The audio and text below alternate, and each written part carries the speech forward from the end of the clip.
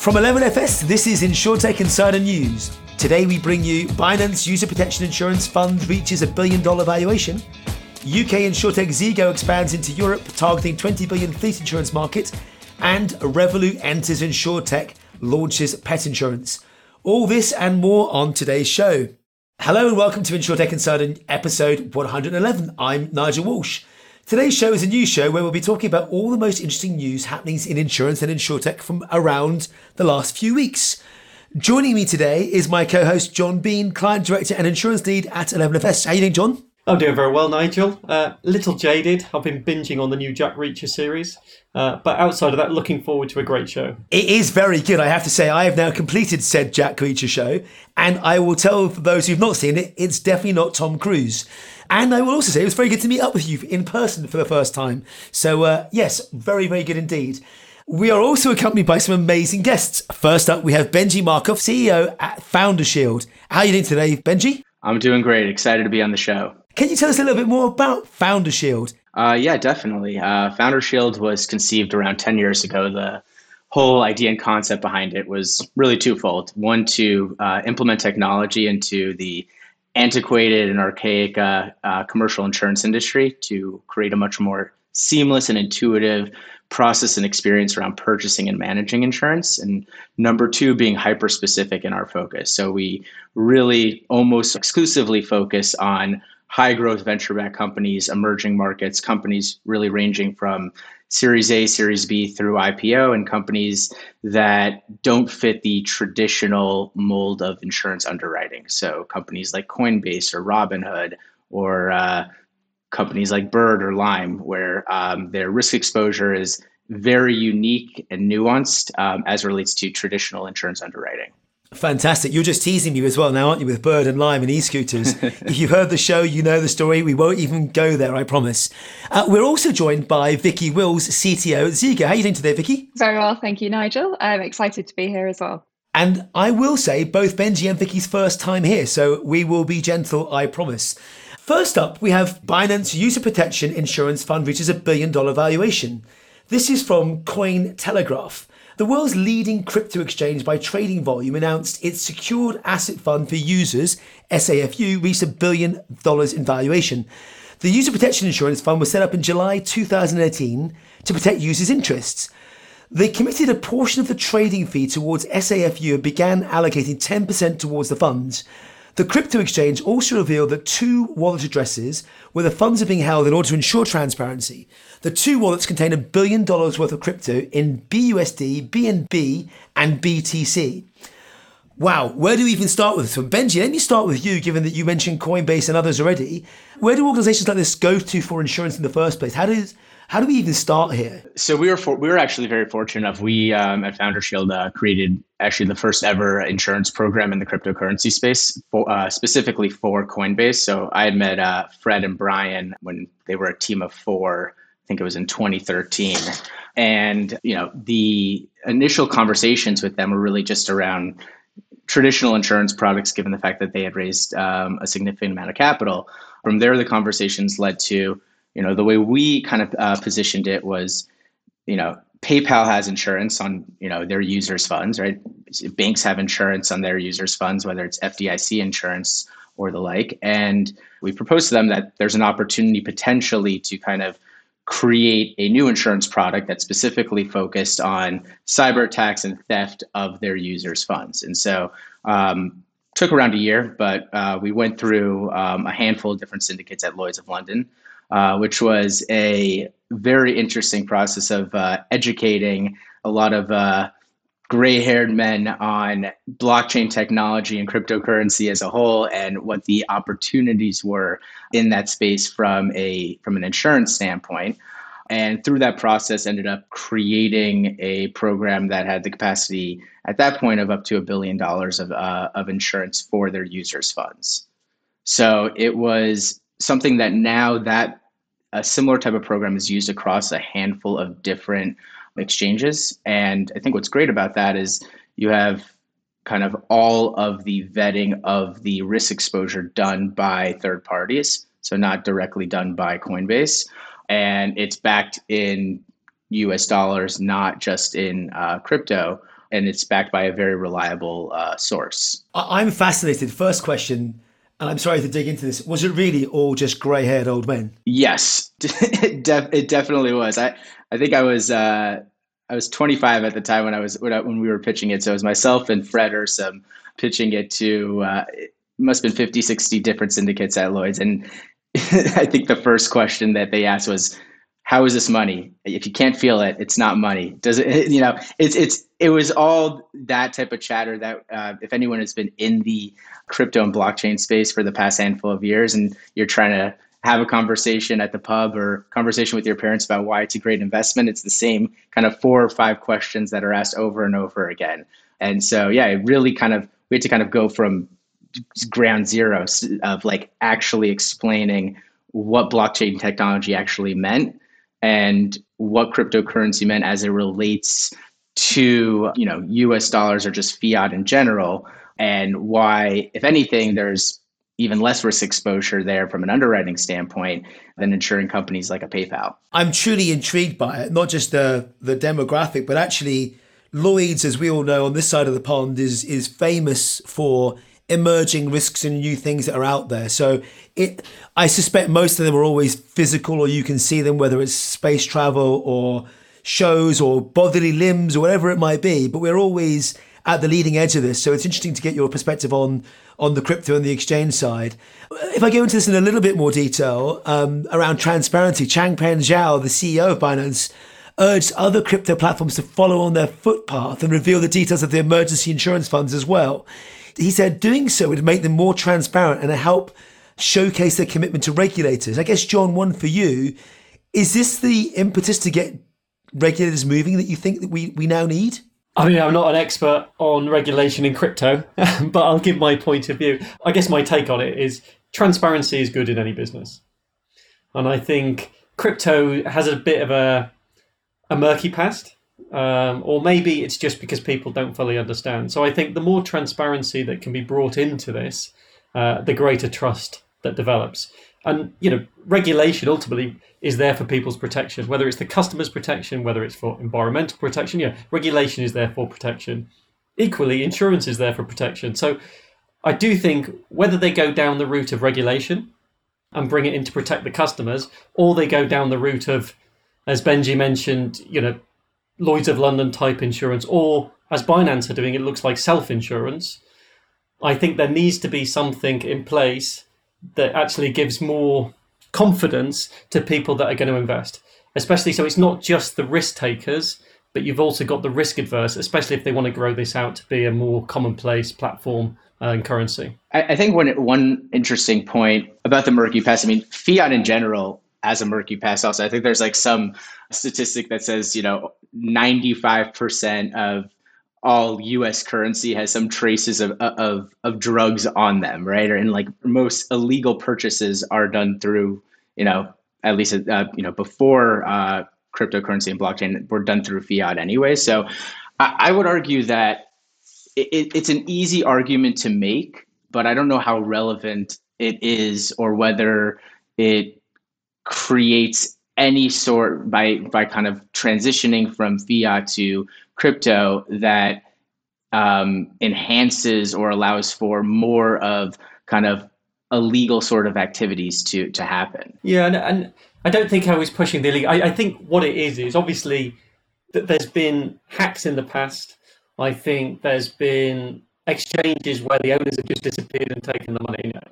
This has happened throughout history with any kind of money. I think obviously because of the clamour for Bitcoin and other cryptocurrencies, because of the wealth it's generated, it's got the spotlight on it. So I think what that's done is, having regulation or protection, I think is just a good thing. And to me, I don't know a lot about it. So having that in place makes me a lot more secure and think I want to invest in this, as opposed to hearing just some of the bad stories. Yeah, you've got me thinking. It's a nice segue into almost the thing that hits me first when I hear crypto, and that's, you talked about hacking, Benji.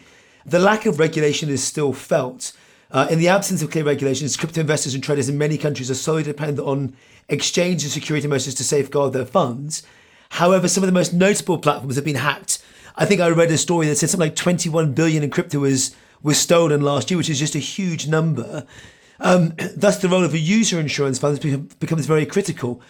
Vicky, would love your perspective on this in terms of why now is it just becoming mainstream and the norm for everyone else that this has to take place, or is it that is something else afoot that says this has to happen now? It's an interesting question. Like John, I won't pretend to be an expert in crypto, but I think it's taken off so quickly as crypto, and I think sort of Benji's point is really interesting around Lloyd's, because the ecosystem needs to catch up with crypto. And I think at the point where you do get these sort of big prominent cases and people losing sort of real money that they understand, that the world understands, that's when the sort of push for regulation comes in. And I think, the sums of money that people are talking about going through crypto at the moment are enormous. And there's so many wonderful advances in technology that go with that. And I think for it to become mainstream and for it to become part of everyday life for a larger group of people, I think it's going to hit a glass ceiling unless it can build the ecosystem around it. So I would say the push now is that it's going to be a very niche technology unless it can build that around. Am I allowed to ask, and feel free to ignore me entirely, who on the show has actually got crypto today? I mean, I'll openly say I dabble but have no clue in it whatsoever.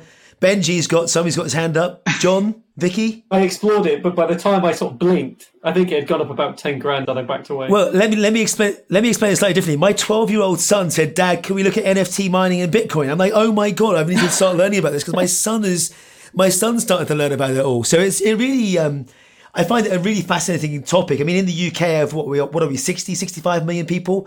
1.5 million people today hold crypto or some level of digital currency in this way. So I think it's, Vicky, to your point, it's about as this becomes now more mainstream, we've got to take it more seriously. I guess the other question here is, did it take more casualties in the first instance to actually make it an issue, and therefore we're stepping in to do something? I think so. I think it's like any emerging technology, right? Like, cars were built without seatbelts. It takes a few accidents before technologies build in these safety nets, whatever type of innovation they're in, right? So yeah, absolutely. I think at the point where we're talking about big losses, and if you look at the amounts of money attached to things like NFTs, right? I think, these are real assets, and insuring them makes absolute sense in the way you'd insure anything that's a physical asset. If you look at just the transition from Web 1 to Web 2 and all the casualties that happened there along the way, with the dot-com bubble and in 99, I mean, it's, anytime there's any sort of level of innovation, there's going to be some backlash and there's going to be a lot of people who lose money along the way. But I think what's inevitable is that there's going to continue to be an evolution of technology, regardless of whether we're comfortable with it or whether we want it. And I think that's kind of, the point of the conversation here is recognizing and understanding that this is happening. And so, what are the key questions that kind of need to be answered and resolved in order for, more and more non-early adopters to feel comfortable with these new technologies that are out there. I love it. And I think, we've, in this conversation, it's clear that I certainly am not a crypto or an expert in any way, shape or form here, but it's clear we're all aware of it. We all see it. Some of us have dabbled in it. To your point, you've gone through and educated an old, stale, pale and male market. But I love Vicky's point. Cars were built without seatbelts, and look at us now. We can't move without them. So I think there's safety measures in place for a reason. The last thing to say, you probably saw the news this week as well, that the accounting giant KPMG has also invested in Bitcoin and Ethereum, which I find fascinating that they're now putting that on the balance sheet. So I think it's almost wide scale adoption is coming, and it'll be here en masse for everyone going forward, which I think is interesting, exciting, but also quite scary along the way for people that just don't, like myself, truly understand it or otherwise just yet. I guess for that one, tune in to Simon & Co. on Blockchain Insiders. John, you're next up. Yes, next exciting one now. We've got InsurTech Royalty.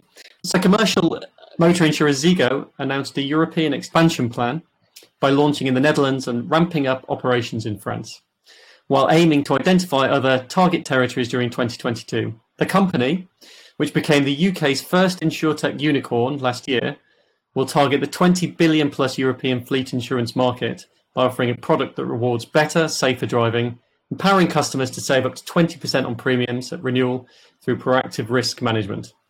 All sounds very impressive. I feel like we should come straight to you on this one, Vicky. Can you tell us a little bit more about these exciting plans? Absolutely, John. And you flatter me by calling us InsurTech royalty. Quite like that. It's true. It's true.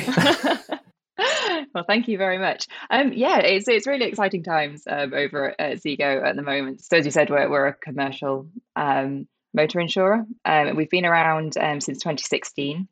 And the products that we're originally most famous for were centered around the gig economy.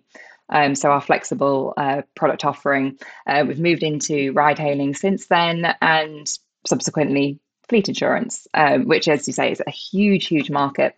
And we really feel that we're ready to take the international plunge on those products now, and we just see huge opportunities to build just fundamentally better products in the space and to really give customers access to fantastic insurance. And as you say, we've launched in the Netherlands. We're doubling down on the French operation at the moment, and as the year continues, we'll be looking for the biggest opportunities for our products across Europe. Obviously, from my perspective, I'm coming at it from the technology side. Just to add on that, because obviously technology is a huge driver in this.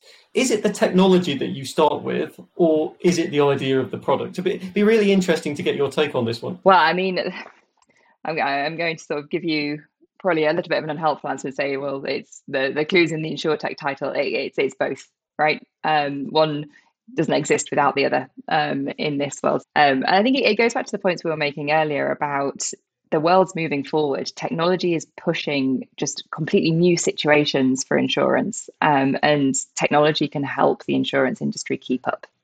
So we'll see technology innovations that can become part of insurance products, and we'll see completely new situations that need insurance products against them as well. So I would say it's a bit of both at the moment. What we're seeing at Zego, we've got our data capabilities are really core to all our products. Whether that's linking with the original products with our work providers, or clicking into fleet software and telematics providers as well to build out the product. So it's a real linked relationship. This is what I've a real interest in. Telematics for me is kind of the be all and end all for auto and motor. It's been around for almost 30 years, talk about emerging technologies, but it's only now getting to adoption. Why is that? Is that because we have gone through 2 years of not driving and we realise that having a car sitting on the driveway or the road unused is probably an unfair way to do it, and if you just bucket all into a single pool? Is it more available because we're now using mobile and cell phone? Or is there something different? Is it back to your point about the gig economy where you all started and you want a truly usage-based or utility lifestyle going forward? I suppose all of the above, really, Nigel. I think there's definitely a use case for telematics in the usage-based world. And as you say, a lot of different products have emerged through the last 2 years around usage-based. And that was one of the reasons, like during the pandemic, that we were able to offer really great products to our fleets, because we could say, look, if your vans have been taken off the road due to COVID, we can charge you less. We know that they're not driving. We know that the risk that they're being exposed to is lower, and we can offer usage-based policies. And the other piece goes towards, getting more data that allows us to really understand that the risk of vehicles being exposed to. Which is what telematics is all about, really. It's a method for just collecting and monitoring a vehicle, be that GPS, be that usage, and you can really get a rich picture of the risk that the vehicle's exposed to.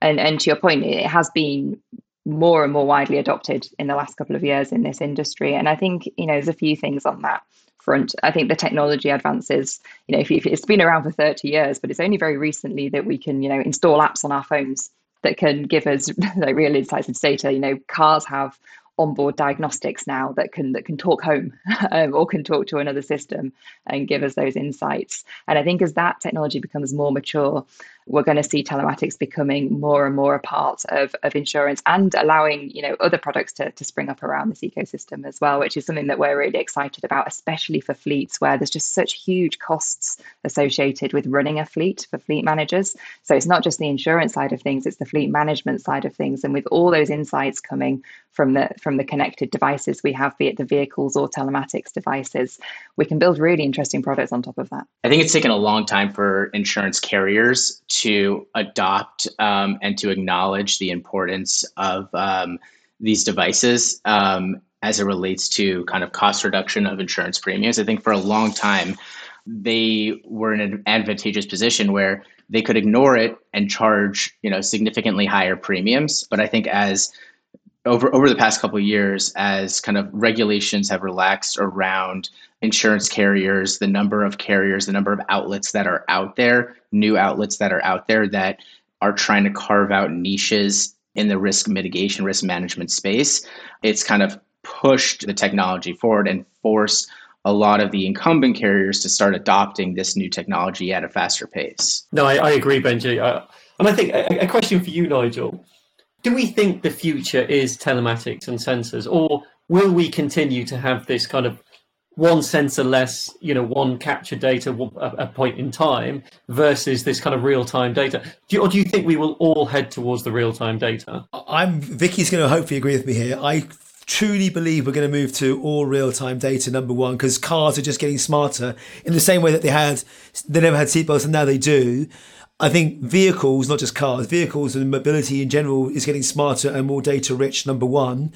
But almost back to the point that we talked about in the first story around crypto, I do think regulation and governments have a big part to play here. In the UK, for example, we pay road tax to allow us to use vehicles on the road. Well, what happens when that moves to road tolls? And I've said this for quite a while, and it goes from opt-in to opt-out. So by default, we switch on telematics for every vehicle that's sold, maybe through embedded insurance or otherwise. And what you drive and how you drive becomes the norm. I don't believe for a minute my 12-year-old son, may actually ever learn to drive, but even if he does learn to drive, will ever pay for insurance the same way that we do. I think if he does, we will have fundamentally failed as a sector.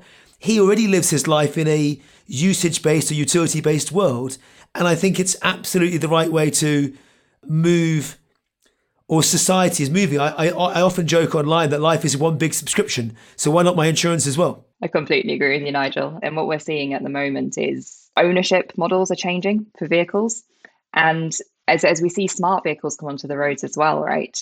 This is where it's going to get super interesting. Now, there's a whole can of worms that we should maybe not dig into, maybe for another time. But, how is regulation going to catch up with autonomous vehicles? Because the whole risk modeling at the moment and the assignment of fault in an accident is going to change dramatically. And I think for that, we need real-time data. We need a real rich understanding of what is going on at every point in time of a vehicle on a road. The other thing I'll say to that though, Vicky, and I agree with you, and the word I use when I talk about autonomous and all those sorts of wonderful things is it's inevitable. I could be Thanos and in Avengers and click my thumbs and whatever else. And go, it's all inevitable. It's all going to happen, which I'm super excited by. I guess the question therefore is, at what point do we start to just accept it's inevitable and move forward? Number one. And number two, they also needs to come with net new products to support that. Because if we have the same old products delivered via a new mechanism, i.e. in telematics in this way, then I'm not sure that's really changed the market as much. We'd be selling my son the same product just in a different way, as opposed to a new product that's suited for the things that he wants day in, day out as he travels from home to work or university or whatever he chooses to go do. Yeah, definitely.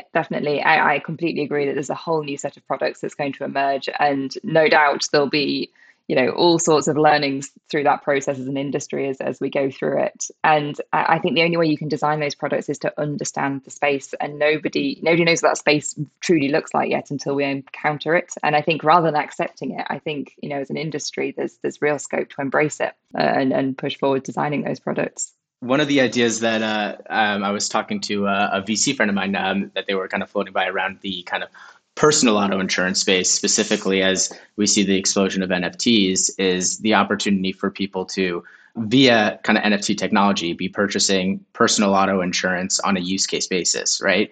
Given that everything is, on the blockchain, is all kind of in a centralized kind of contractual database, people can be driving for 30 minutes, buy that NFT for that 30 minutes that designates that they have that insurance. And then as soon as they're finished, sell that NFT back into the marketplace to some other user or driver who needs insurance for the next 30 minutes.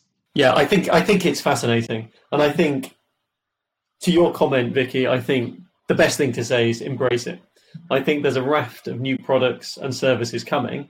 And I think what we've proven through telematics and data science is we can improve behaviors, we can improve pricing, we can improve risk management, and actually we can create better products and services for people.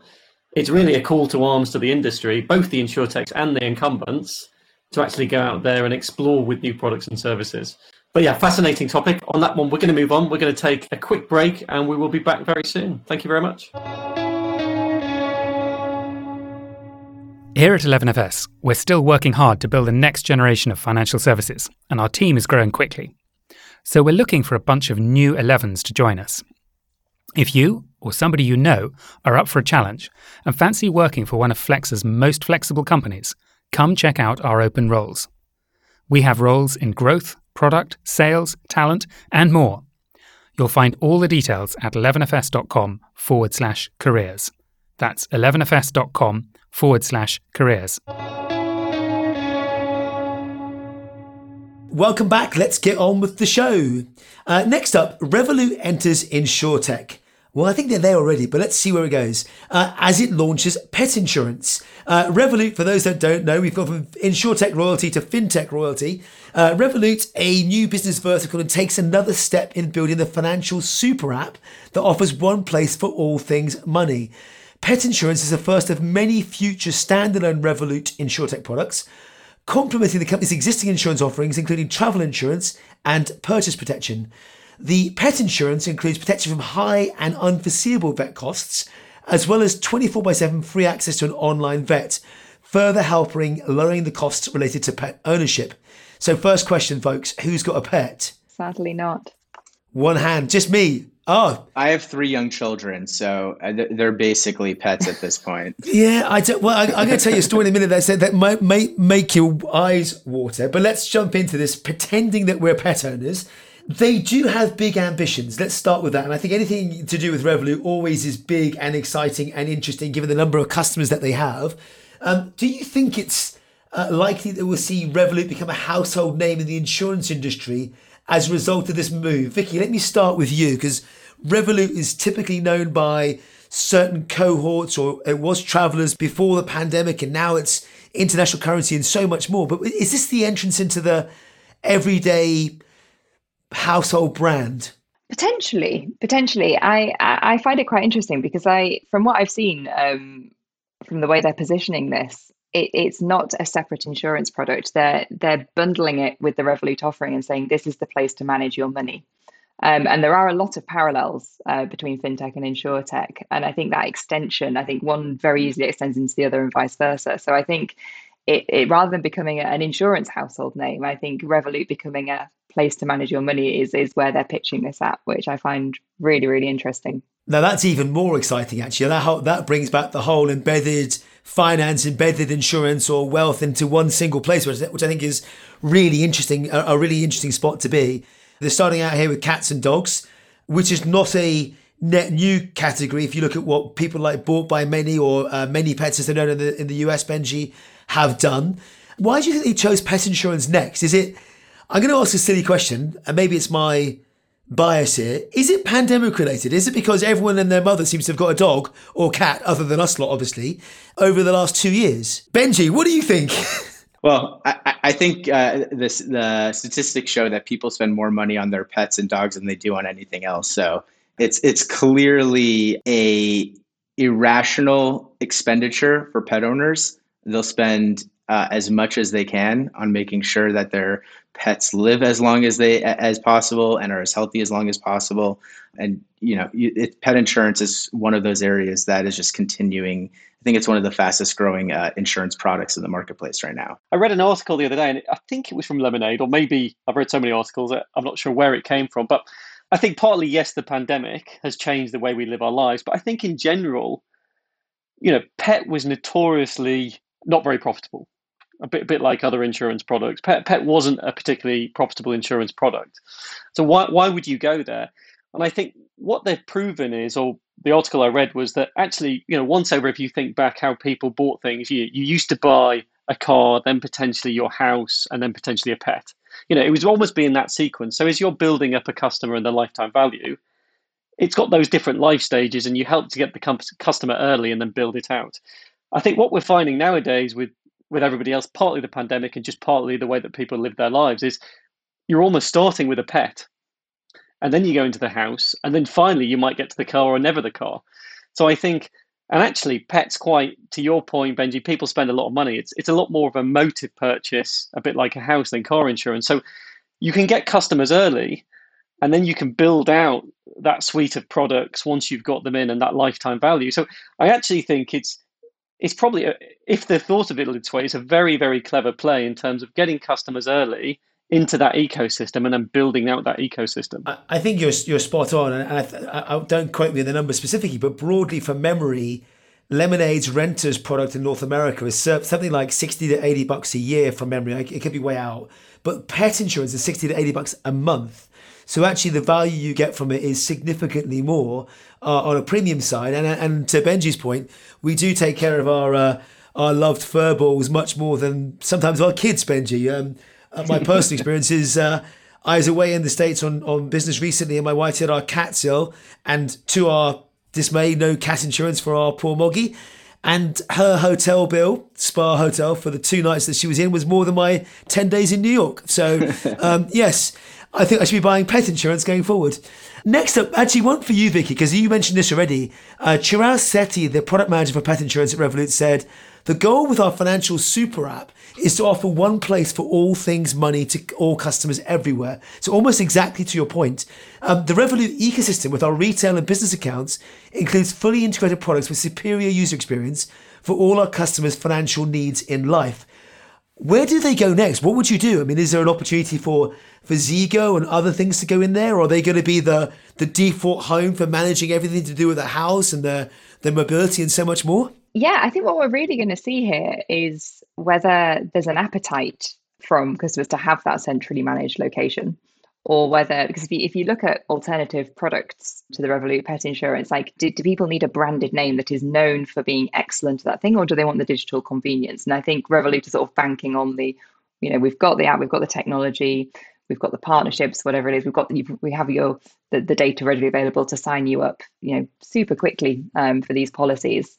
Is there an appetite for that? And I think if the answer is yes, then absolutely, there's incredible scope in this space, managing your household bills, as you say, managing other insurance policies. It's kind of an endless list at that point as to what you could feed in. And you put your trust into one single place rather than multiple different locations. Benji, is there something equivalent of this in the States? I know Revolut have started to launch in different countries as well, but is there something equivalent from a super app? We've seen it in Asia with Ping An and many others. What are we seeing in the US? Yeah, I mean, I think we're seeing a lot of similar things with banks, with kind of other companies in the fintech and financial services space. When you have a trusted source, and that trusted source is a large company looking to create additional revenue streams, they're going to focus on kind of the low-hanging fruit and add those additional revenue streams one after the other. I know Chase is doing something similar. They're working on something on the D&O insurance front for their private banking clients as well. Most banks now are starting to develop and partner with insurance providers, insurance brokers on personal cyber theft, cyber liability insurance policies kind of directly through their client portal. So I think it's inevitable. I think the good thing about this is it's, when you have a plethora of different options and different products across the web, it's hard to vet which product and which company that's backing that product is the right company to choose. But if you have a trusted source for one thing, you are a lot more confident that trusted source will be able to deliver on a second and third product. You've got me intrigued with 2 points. One is trusted source, because obviously insurance is all about trust, not just on acquisition, but also on point of claim or point of service. Number one. But number two, both you and Vicky have mentioned brand to some extent. And I'm just curious from startups like Zego, like yourself, how much brand matters these days? I mean, the question at the outset was, is this going to be a household name, or does it not matter? Does my 12-year-old not care whether it's a well-established 150-year-old insurer, or he'll buy from a brand that is a Lemonade or Zego? I mean, Vicky, have you had any challenges on the branding side where people go up to you and go, well, what's Zego and who are you? It really depends on the product, and there's different appetites across different customer sets. from what we've seen. I think the brand really is important where, we serve businesses, right? Even, for our private hire drivers, for our Uber drivers, they're running their individual business, and insurance for them, it's a tax. It's a cost that they have to pay to be able to do their jobs.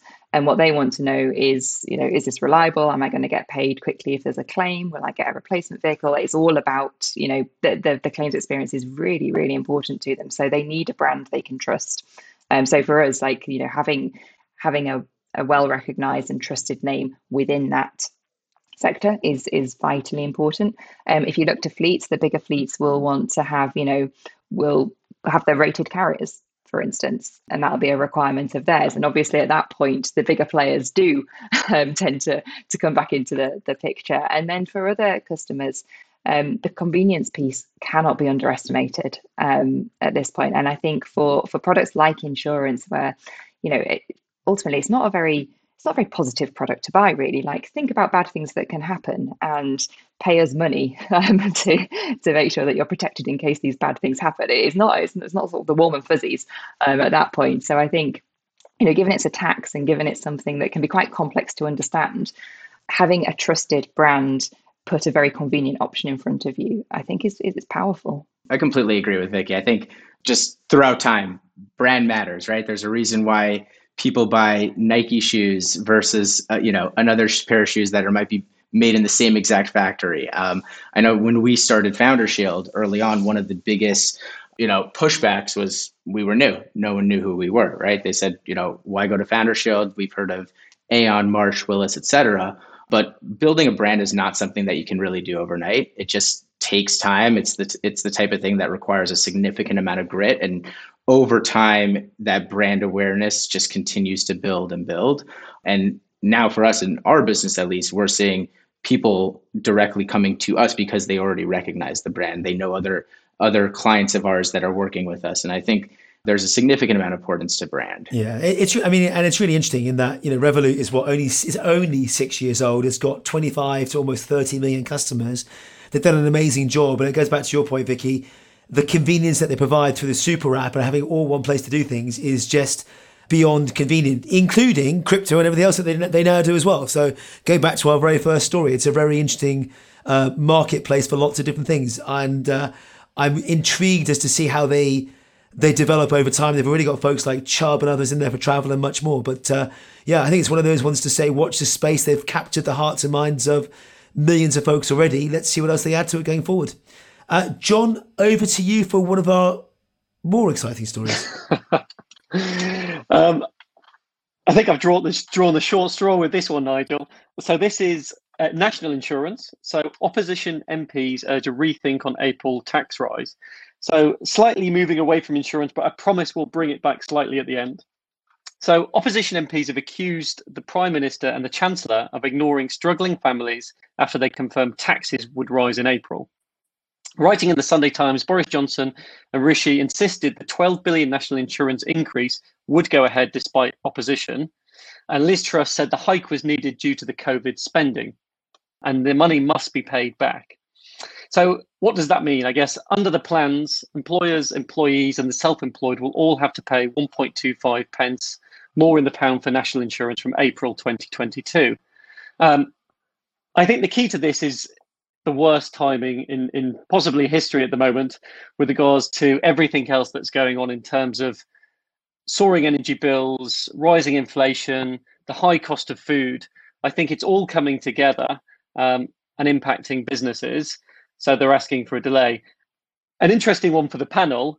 Do you think this decision will be overturned? I'm going to start with you, Nigel. Blimey, politics and religion, you've just gone straight into the first one. Thank you very much. Do I think it'll be overturned? I think it will be challenged. But pre-pandemic, we were probably in one of the best financial situations we could have been ever and had got better and better over years from recollection. At some point, we've got to pay for this. We have borrowed an exponential amount of money and it's going to have to be paid back. To your point, the timing just sucks, given energy crisis and so much more that's out there. In answer to your question, will it be overturned? I suspect not. I'm going to pass it to Vicky, given that Benji's in the other side of the pond, so probably not too close to this one. But Vicky, what's your take?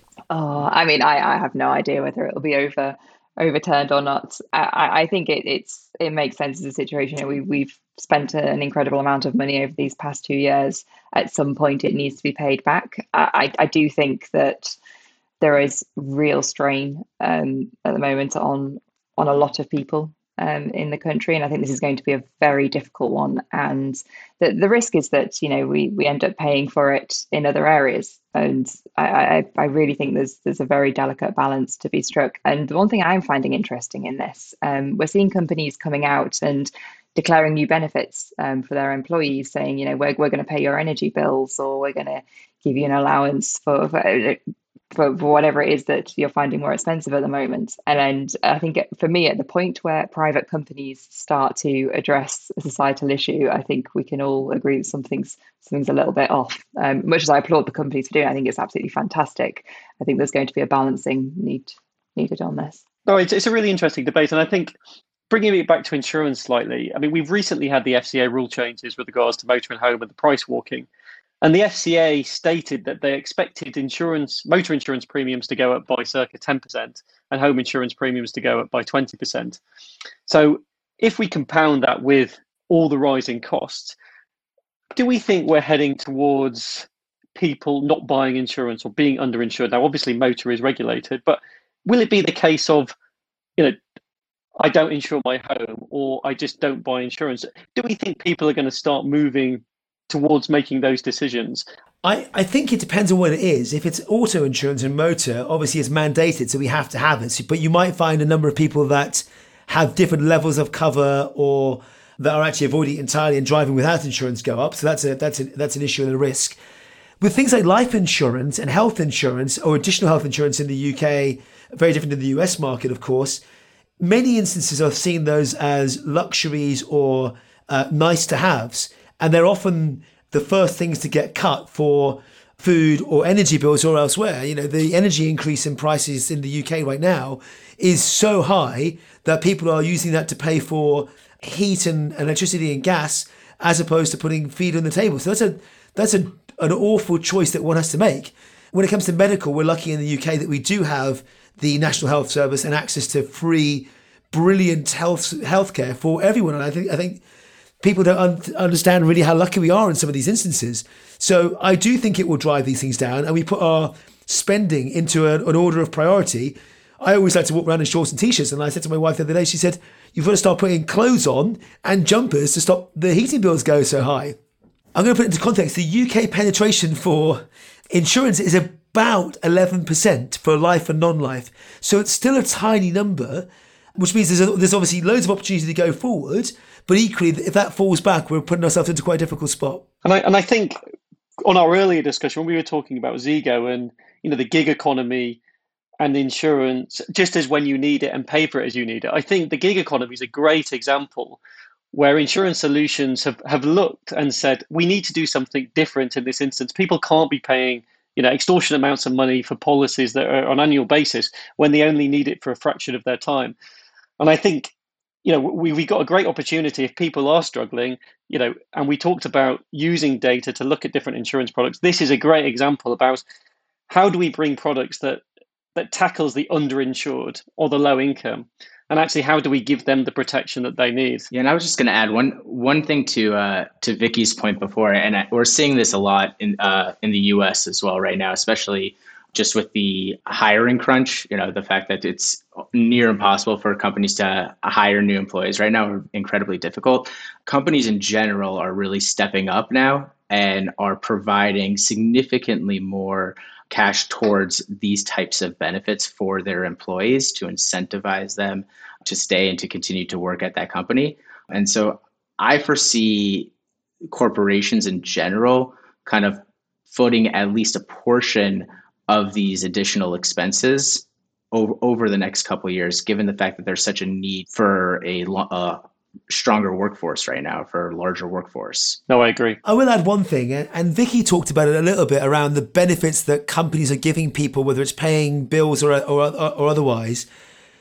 It's interesting to see organisations, and there's two ways to break this down. One is in the gig, one's in the non-gig, but organisations offering perks to people in the old world, it would have been gym membership or something like that you could do whilst you're at work. And if you look at the last 2 years, anyone who's had a gym membership at work probably hasn't used it. So I think, do we just want a fairer wage rather than fancy perks?